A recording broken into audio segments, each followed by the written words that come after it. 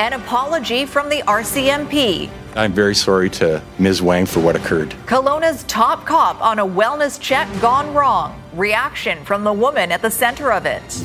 Calling out the Klan. Why are you black and play for the Klan? SFU athletes team up to take on their controversial name. And Vancouver joins the race for a vaccine. These are Canadian scientists, a Canadian technology, a Canadian company. Promising results from a BC biotech firm. You're watching Global BC. This is Global News Hour at 6. Good evening and thanks for joining us. Chris is off tonight. One of BC's top-ranking Mounties is calling for more mental health resources following a high-profile RCMP wellness check that's now the subject of a lawsuit. Rumina Daya has more on today's commitment from the RCMP and reaction from the alleged victim. The Kelowna RCMP officer who dragged 20-year-old Mona Wang down a hallway, semi-conscious in handcuffs, and then stepped on her head during a wellness check has not apologized, says Wang. Do you think she should be fired? I definitely think so, or some kind of, suspended without pay. Unbeknownst to Wang, the head of the RCMP's Southeast District issued an apology at a press conference Thursday. I'm very sorry to Ms. Wang for what occurred. If that was my family member or friend, I would have deep concerns and want answers as well. The commander committing to adding more mental health teams in the region, acknowledging police may not be the best option when it comes to mental health calls. I would say that mental health calls should and could be assessed by a mental health worker, trained mental health worker, and we would be a support mechanism. While Wang appreciates the chief superintendent's apology, she wants to see action. You don't need to be a healthcare worker to have that level of compassion to not kick someone when they're already down. Wang, a nursing student at UBC Okanagan, is disappointed. Constable Lacey Browning is still on the job, not on patrol, on desk duty, but still getting paid. More than 350,000 signatures have been collected on a petition calling for Browning to be fired. Wang wants to see a nurse attending all mental health calls and more crisis training for police. People who are in such a high position of power, there definitely should be a more lengthy, preparation. Wang is suing the RCMP plus the federal and provincial governments in a civil suit. The defendants claim the force used by the officer was reasonable and necessary. A police code of conduct investigation is underway. The findings will be shared with Crown, which will ultimately decide if criminal charges are warranted. Rumina Daya, Global News. Provincial health officials meeting today for an update on the COVID-19 situation in BC. With no update yesterday, our two-day total is 24 new cases for a total now of 2,940. Sadly, we've had 3 more deaths, which means we have now lost 177 people in BC to the COVID-19 virus. 17 people are in hospital, 2 of them in ICU.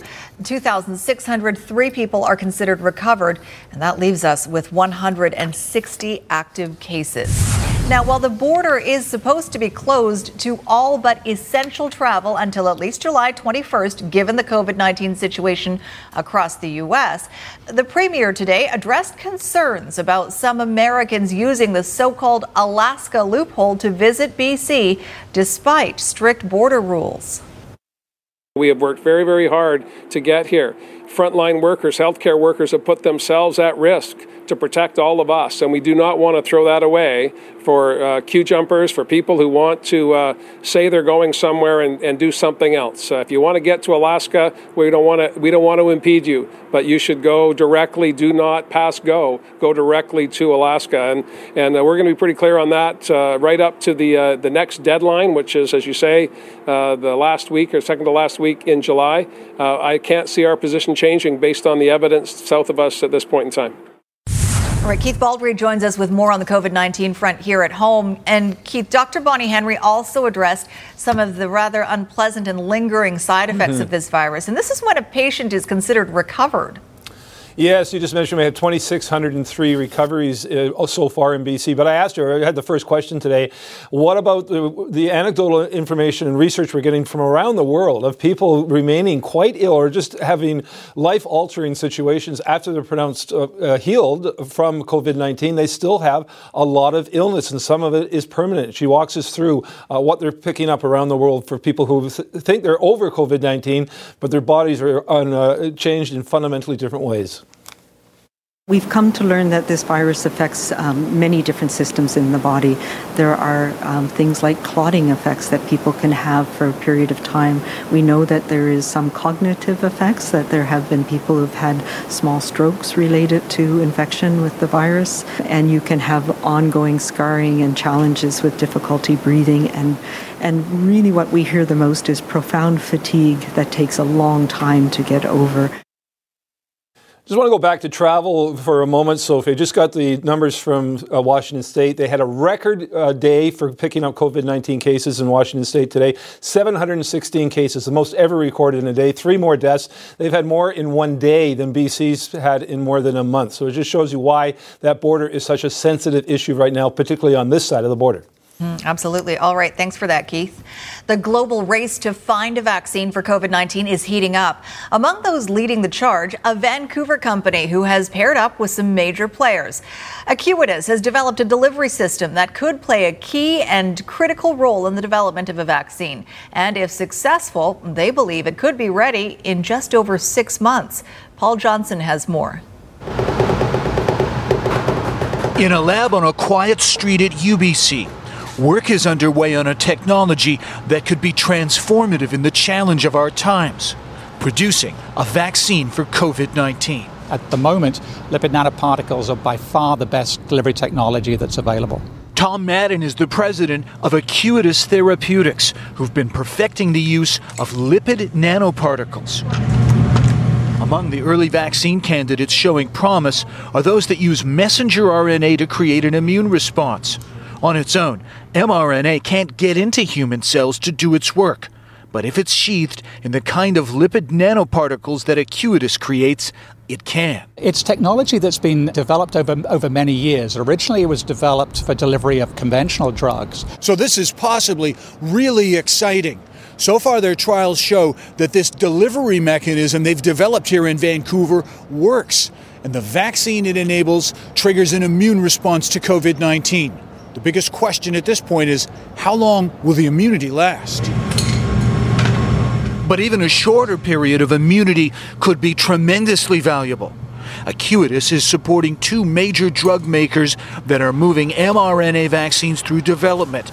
And more could come as literally hundreds of vaccine projects are underway worldwide.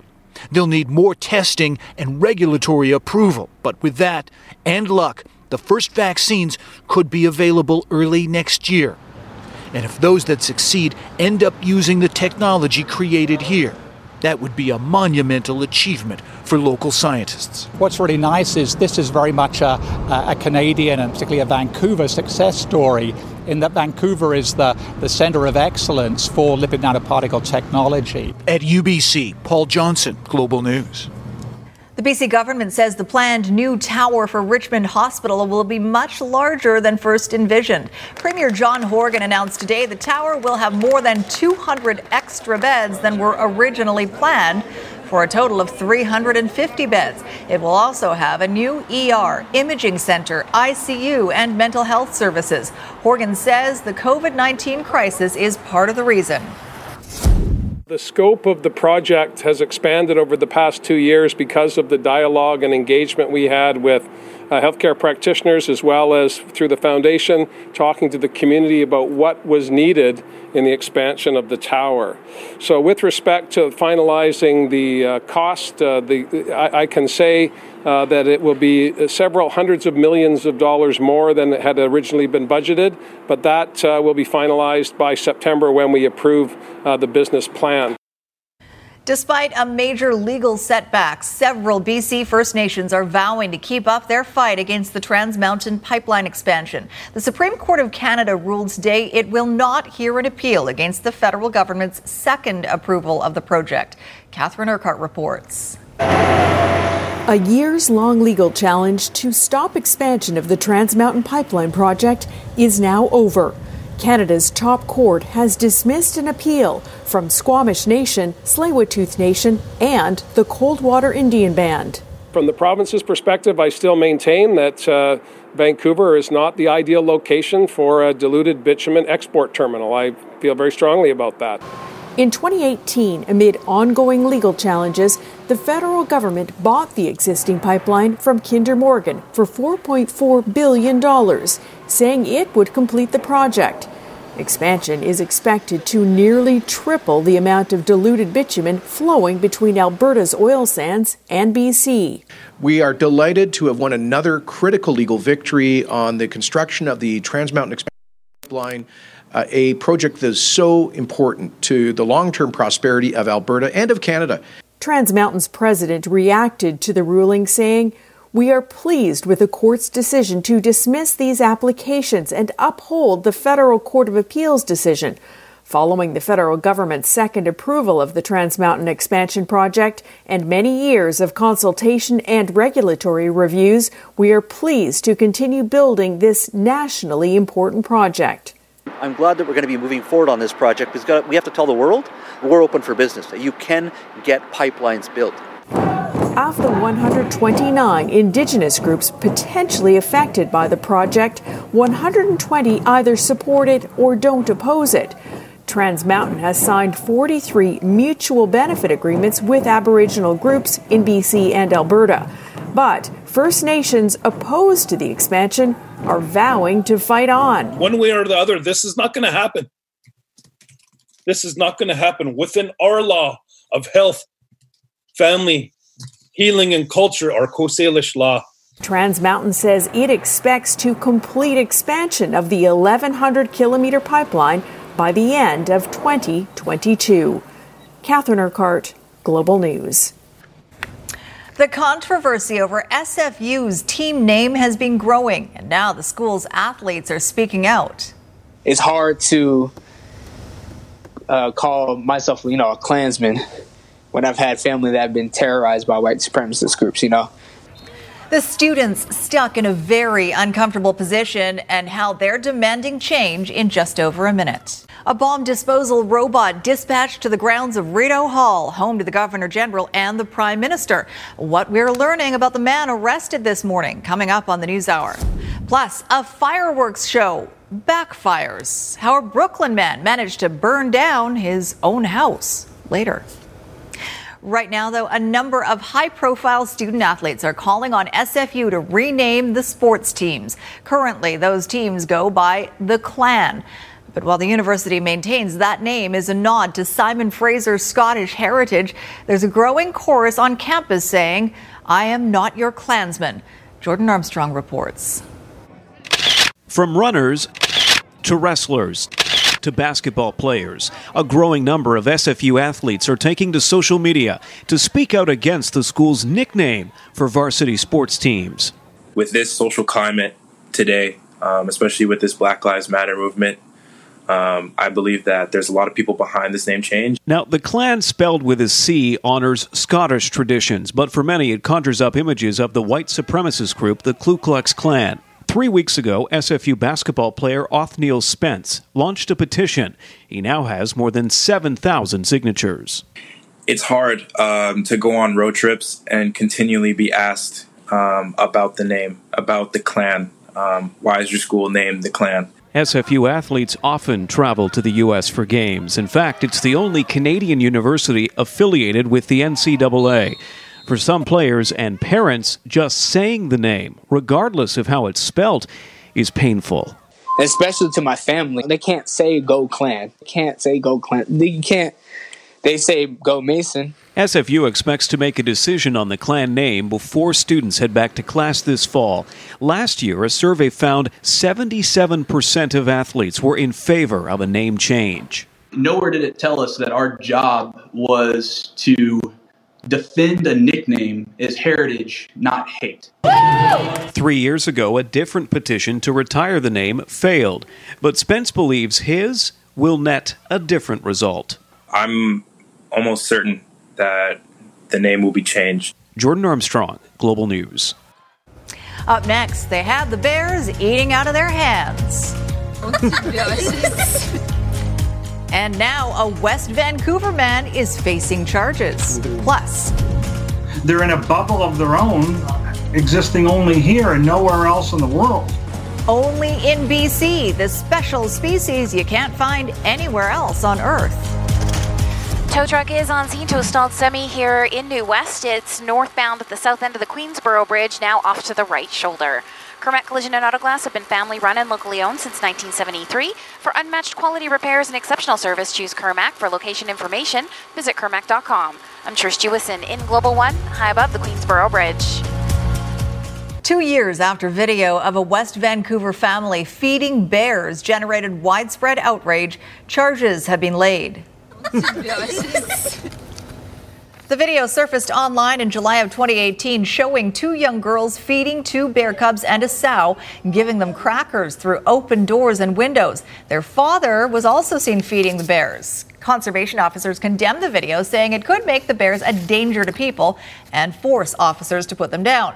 Well, now West Vancouver resident Vitaly Shevchenko faces 2 charges, including feeding dangerous wildlife and attracting dangerous wildlife. Conservation had previously said penalties could be up to $25,000 in fines or 6 months in jail. A new report, the first of its kind in Canada, gives BC some new bragging rights. The report says our province is home to more than a third of all of Canada's unique species. Linda Aylesworth explains why and how the report hopes to save many of them. If you live in British Columbia, you already know this province is special in many ways. One of them pointed out in a report by the Nature Conservancy of Canada. Nobody has ever recorded or cataloged a list of purely Canadian species that are only ours and nowhere else in the world. What makes BC stand out is that we are home to over a third of the country's 308 endemic species. The reason is due in part to some geographical good luck a few tens of thousands of years ago. During the last glacial period, it's thought that Vancouver Island and Haida Gwaii remained ice-free. And so that allowed species to live there while other areas were covered in ice. So that means they have small populations and they're restricted to very small areas. So that's why these spots have to be protected. 90% of Canada's endemic animal and plant species are vulnerable to extinction. They're not that well understood, and the ones that we do know of and have studied are not doing that well because they are very restricted in their population. And so the goal of the report, which is available on the Nature Conservancy of Canada's website, is to better enable their protection. That's why it's important to identify clearly where they're located, so it helps inform levels of government and conservation groups in terms of next steps. Because these species only live here, we have a responsibility to protect them. And I do think there's lots we can learn from them. Linda Aylesworth, Global News. Up next, reports of teens trying to catch COVID-19. Whoever gets COVID first gets the pot. The virus parties as America hits another daily high. Plus, virus-resistant packaging, the research that could one day mean you won't have to wipe down your packages. Believe BC, featured on Global News Hour at 6 and 980 CKNW, celebrates the innovative minds working together to reignite business throughout our province. Believe BC, presented in partnership with BCLC. With every play, you're making BC even better.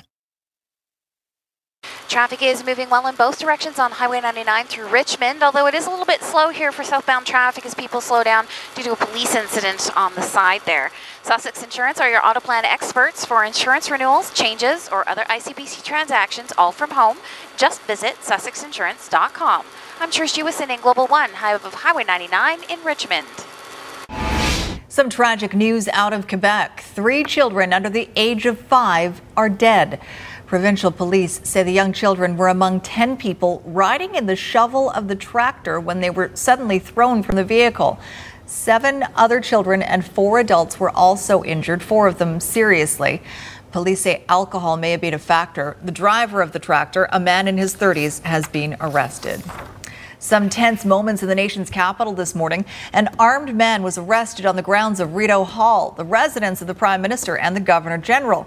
Global's Mercedes Stevenson explains what we're learning tonight about the man and how he got in. The man smashed through the gates of Rideau Hall at 6:30 a.m., driving a truck that security sources say he had driven all the way from Manitoba, where his home is. Inside that truck, security sources say, were 2 shotguns and a rifle. When his truck stopped, those sources say that he got out of the vehicle and slung one of those long guns across his back while he carried another in his hands. He was confronted almost immediately by the RCMP. The RCMP were aware that the Prime Minister was not home at the time, and neither was the Governor General. So they contained the man and decided to try to talk him down. In the current environment, sources say the RCMP did not want to have to shoot unless they absolutely had to. The man told the police, according to sources, that his beef was not with them, but the Prime Minister, and that he didn't want to hurt anybody who was there. He surrendered peacefully and without incident around 8:30 a.m. As to why the man did this, sources say that he told police he had lost his job and was about to lose his truck, and he was dissatisfied with the government response to the coronavirus and all of the payouts. He felt he was not being listened to and that nobody was doing anything to help him. He is still in RCMP custody at this time, pending charges, and is not expected to be released until tomorrow on bail. The man is also a member of the Canadian Rangers. That's a reservist unit within the Canadian Armed Forces that patrols Canada's north. And some of our viewers might recognize them by their bright red sweatshirts. At this time, we don't have any more information on the identity of the man, but if we get any more information on that or any other part of this bizarre incident, we'll certainly bring it to you. Mercedes Stevenson, Global News, Ottawa. A British socialite who was a longtime friend of accused sex trafficker Jeffrey Epstein has been charged with helping him sexually abuse young girls. FBI agents took heiress Ghislaine Maxwell into custody in New Hampshire today. Court documents say she helped Epstein recruit, groom, and abuse young women, some as young as 14. She denies the charges. Epstein was charged with sex trafficking last summer, but died by suicide in his New York City jail cell last August before his trial. More grim numbers out of the United States tonight as COVID-19 cases continue to rise. In Florida, hospitals are reaching capacity, while in Alabama, officials are looking into a reported COVID party held by college students as more and more businesses are having to close just weeks after reopening. As our nation hit another staggering single-day record for confirmed COVID cases, tonight the summer spike in infections is accelerating in states like Florida. 10,000 in 24 hours. In Arizona, ventilators and ICU beds are scarce as the number of people testing positive climbs to 30%. We don't have enough staff to staff our ICUs. We're about to completely max out our hospital capacity. With more than a dozen states setting COVID records, Texas, one of the last to implement restrictions, now going further than many others, today issuing a mandatory statewide face mask policy. Kansas seeing a 35% increase in cases from a month ago. Shaquille Avery will spend his summer recovering from the virus that nearly killed him. First thing that went through my mind was that I wasn't going to make it, and I immediately thought of my son. Young people are driving the surge, and authorities in Alabama are investigating reports college students may have thrown parties, inviting someone known to be infected, then awarding the next person to catch the virus a cash payout, according to a local councilwoman. It's senseless, I think it's careless, and it makes me mad as hell. As the nation's top doctors plead for Americans to protect their health, I'm begging you, wear a face covering. It's the economy that could flatline again. Nearly half the country re-implementing restrictions. It's pretty devastating. We just opened up. We've been open for about 2 weeks now since the last shutdown, and now we'll have to shut down again. And in states like California, where some businesses have closed for good, one local sheriff is handing out $300 tickets to anyone not wearing a mask. The measures all in place to protect lives. Miguel Almaguer, NBC News, Los Angeles. A Brooklyn man has been charged after accidentally burning down his own house with fireworks. Security video shows 36-year-old Damian Ben setting off illegal fireworks behind his house when he accidentally shoots one through an open window. Now, he doesn't realize what he's done, and as the fire inside grows, he even goes back into the house to get more fireworks, not realizing it's on fire. When he finally does see the blaze, he frantically tries to put it out with a garden hose, but by that time, it's too late. Adding insult to injury, he has now been charged with fourth-degree arson. Time travel will once again be possible during this pandemic with the historic town of Barkerville reopening its public programming. Visitors can come and explore the exhibit set in the mid-1800s starting on July 3rd. Up to this point, Barkerville had to go virtual in an effort to keep their historical interpreters employed. The period actors teaching visitors about the gold rush town through Zoom video conferencing. In addition to the public programming, Barkerville's campground, shops, and eateries are also open with social distancing measures in place. I was quite worried, to be perfectly honest, as I'm sure so many people were here, because we just didn't know. Pandemic is a very frightening thing to go through, not only just because of the illness factor, but because of the financial implications. We have a sort of frontier gold rush spirit, and we never really let these things that might seem insurmountable stop us. In Health Matters tonight, researchers in the Maritimes are trying to reduce the transmission of COVID-19 on the surfaces we touch. They're developing a special coating for packaged products that would kill the virus on contact. Global's Elizabeth McSheffrey has more. Like many of us, biochemist Beth Mason says she's tired of wiping down goods she buys from the store as a COVID-19 prevention measure. Because you can't be washing all the time and disinfecting all the time, there's like this hidden risk that the virus is going to be on a surface somewhere. And that creates a fear for people. That's why she and her team at Cape Breton University's Verschuren Center are developing a special coating for packaged products that would target the cell functions the coronavirus needs to survive. So the idea is if you disrupt that lipid membrane with these active molecules, then you'll kill or disable the virus. Think cereal boxes, coffee bags, personal protective equipment, anything wrapped in plastic. The coating would be embedded in packaging at the manufacturing stage and stay effective for at least 2 months if the project is successful. It could create some peace of mind for consumers, but the Retail Council of Canada wonders whether it could create an extra cost. This is an interesting new development, but packaging is only supposed to be a fraction of the cost of a product. So, of course, manufacturers in particular would have to ask that question. How much more are consumers willing to pay? Research Nova Scotia, which funds the project, says it's all part of a well-rounded approach to preventing another outbreak. So as the vaccine is being developed by a number of groups around the world, including in Canada, including here in Nova Scotia, it's our obligation to find and support research that can look at all of these different aspects that's relevant to societies. Mason and her team hope to have a coating tested and approved in the next year. Elizabeth McSheffrey, Global News, Halifax. Flood concerns across BC, the high water levels already causing problems, and what's in the forecast for us. Plus 10,000 hours of television, remembering the life of a legendary broadcaster.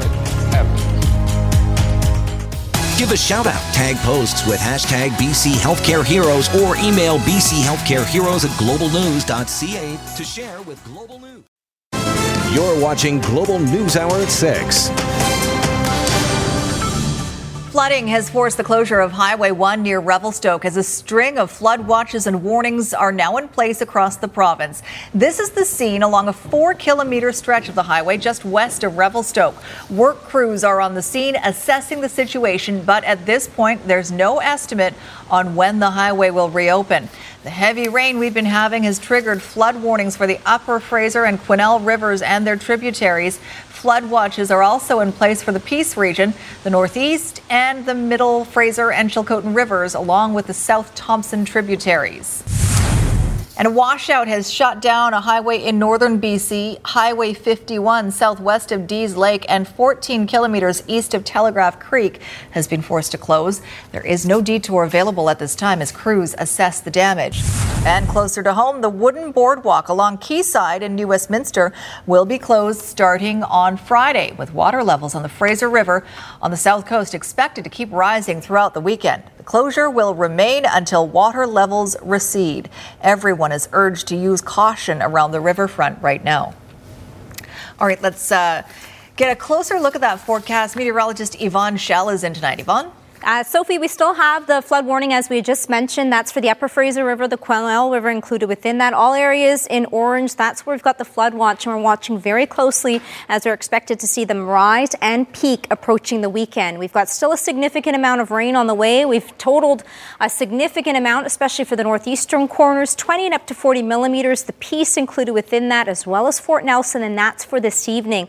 All other regions, Prince George, Williston, and McGregor, will still see an additional 10 and up to 15 millimeters. Now, here's what we are tracking still. For the northeastern corners, we've got a line of thunderstorms working its way in with the rainfall warning. Also very gusty winds at times, the potential to produce hail. The areas in red near the Peace, that's where we have the severe thunderstorm warning. That'll ease off as we approach this evening, but still active weather for the northeastern corners. The next weather maker that is going to push in for all areas across the south coast overnight and for the early morning hours, we've got a soggy start to the morning on Friday, rain and heavy at times, easing off towards the afternoon with the chance of showers. So we've got a wet start for tomorrow morning and then drier conditions as we approach the weekend. The instability for tomorrow will be for the Columbia and Kootenay with the chance of showers and even the risk of thunderstorms. It's chilly overnight, temperatures down to 11 tomorrow morning with the heaviest rainfall by the afternoon with highs up to 16. The concern, the northeastern corners, still an additional 10 and up to 20 millimeters for tomorrow. It's eastern areas and stretching into the Fraser Valley that will see 10 or upwards of 10 millimeters. A bit of a break along the northern half of the province. Central interior will see a mainly cloudy sky. A few spots, especially near Revelstoke, with the risk of thunderstorms. Rain and heavy at times for areas near Hope. All areas across the south coast, so heaviest rainfall for the morning hours, easing off. A nice bright spot for both our Saturday, Sunday. Much needed to dry out, and temperatures also getting back into the low 20s. Tonight's weather window, a beautiful shot of a deer that was captured by Donna, 100 Mile Ranch. So thank you so much. Having a little snack there. All right. Thanks, Yvonne. Hugh Downs, a radio and television institution for more than 60 years, has died at the age of 99. Downs' career in television was as varied as it was long. Here's a look at a broadcasting legend. Good morning. This is Today in New York. Hugh Downs was a popular host of The Today Show, who wowed audiences with his wide variety of knowledge. He took over as host of the show in 1962 and led the program for 9 years.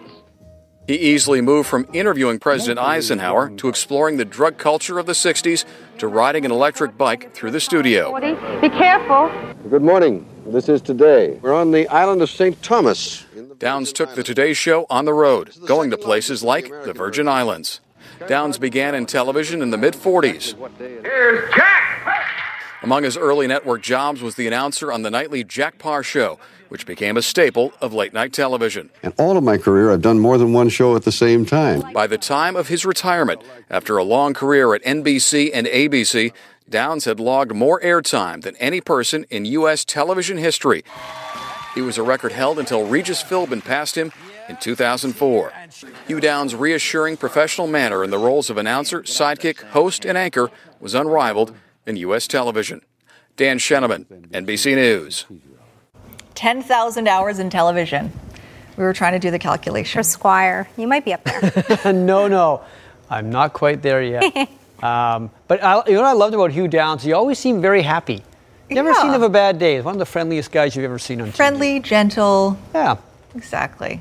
Well, like Quinn Hughes, Elias Pettersson says this pandemic pause in the season allowed him to at least try to bulk up. Right back in the gym, back home, they've been able to... He seems quite tall. ...become stronger. Yeah, he does look much taller when he sits like that, doesn't he? Well, his shot still is pretty good, and he can still point at you.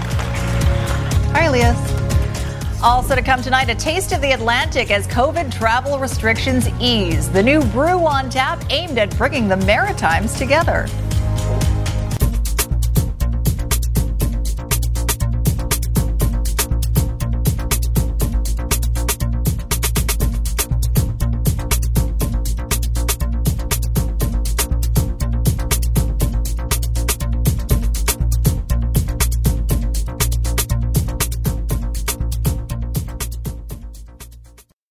Give a shout out. Tag posts with hashtag BC Healthcare Heroes or email bchealthcareheroes@globalnews.ca to share with Global News. BC Healthcare Heroes in partnership with Fortis BC, caring for the BC communities where we live and work.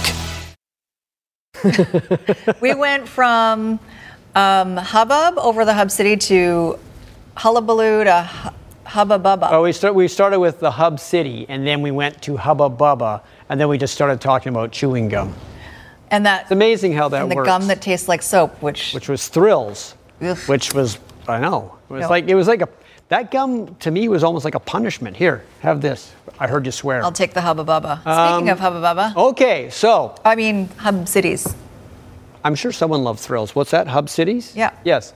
Among the Canucks, we'll talk about that in a minute actually, but among the Canucks already in town is Elias Pettersson, back from his stay in Sweden with his family and friends. Now in Sweden, of course, there weren't many restrictions at all, so he could have been regularly skating. Was he regularly skating? Well, the answer might surprise you. He's only been back on the ice for a few days, but Elias Pettersson doesn't look too far out of form.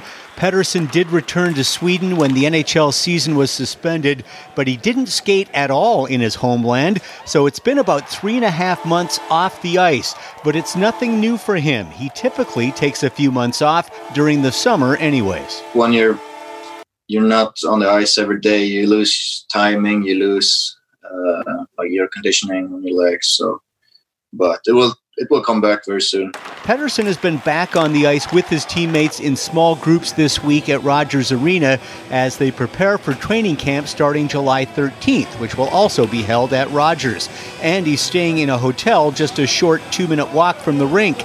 It will be a simple, confined lifestyle for the next few weeks in Vancouver.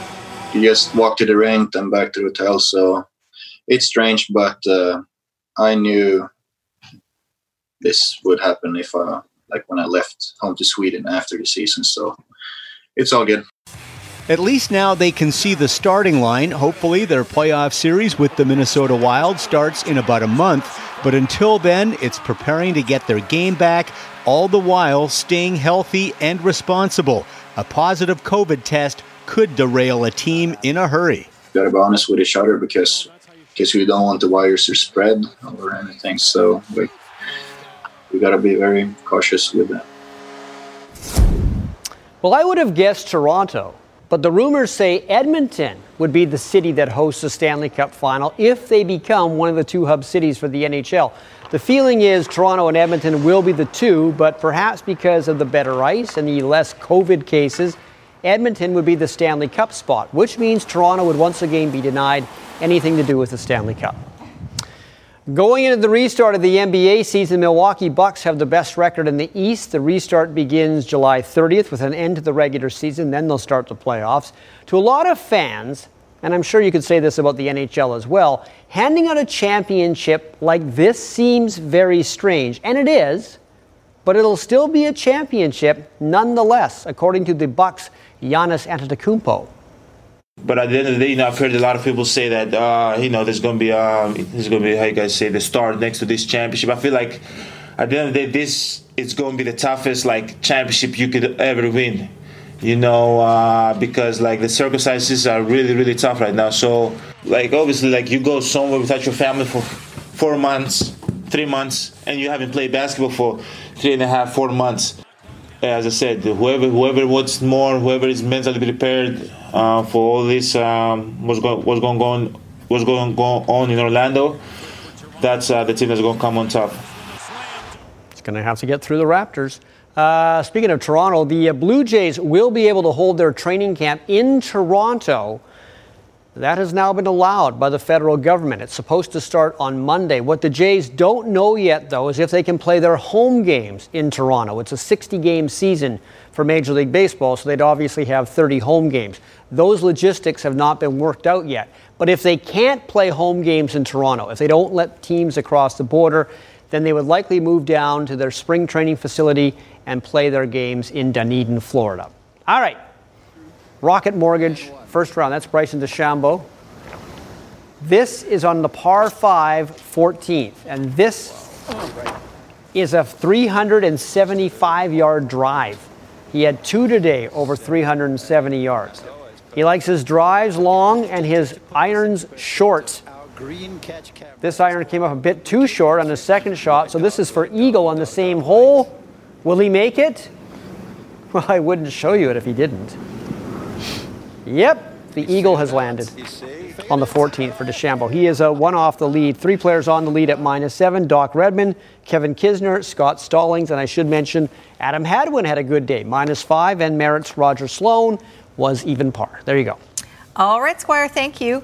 Let's check in with Jay Durant now for a look ahead to Global News at 11. JD? Thank you, Sophie. We'll have an update on the various road and highway closures caused by flooding around the province. Plus, with Washington State setting a new daily high in the number of COVID-19 cases, there are renewed concerns about Americans crossing the border into BC. We'll have more on that tonight.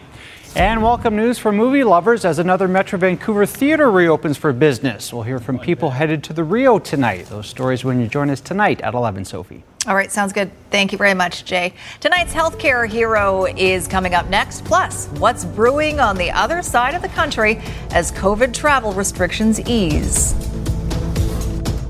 Almost time for the 7 o'clock cheer. And of course, we have a big thank you to give tonight as well to our viewers who've been sending in nominations for BC Healthcare Heroes, recognizing our frontline healthcare workers battling COVID-19 for BC.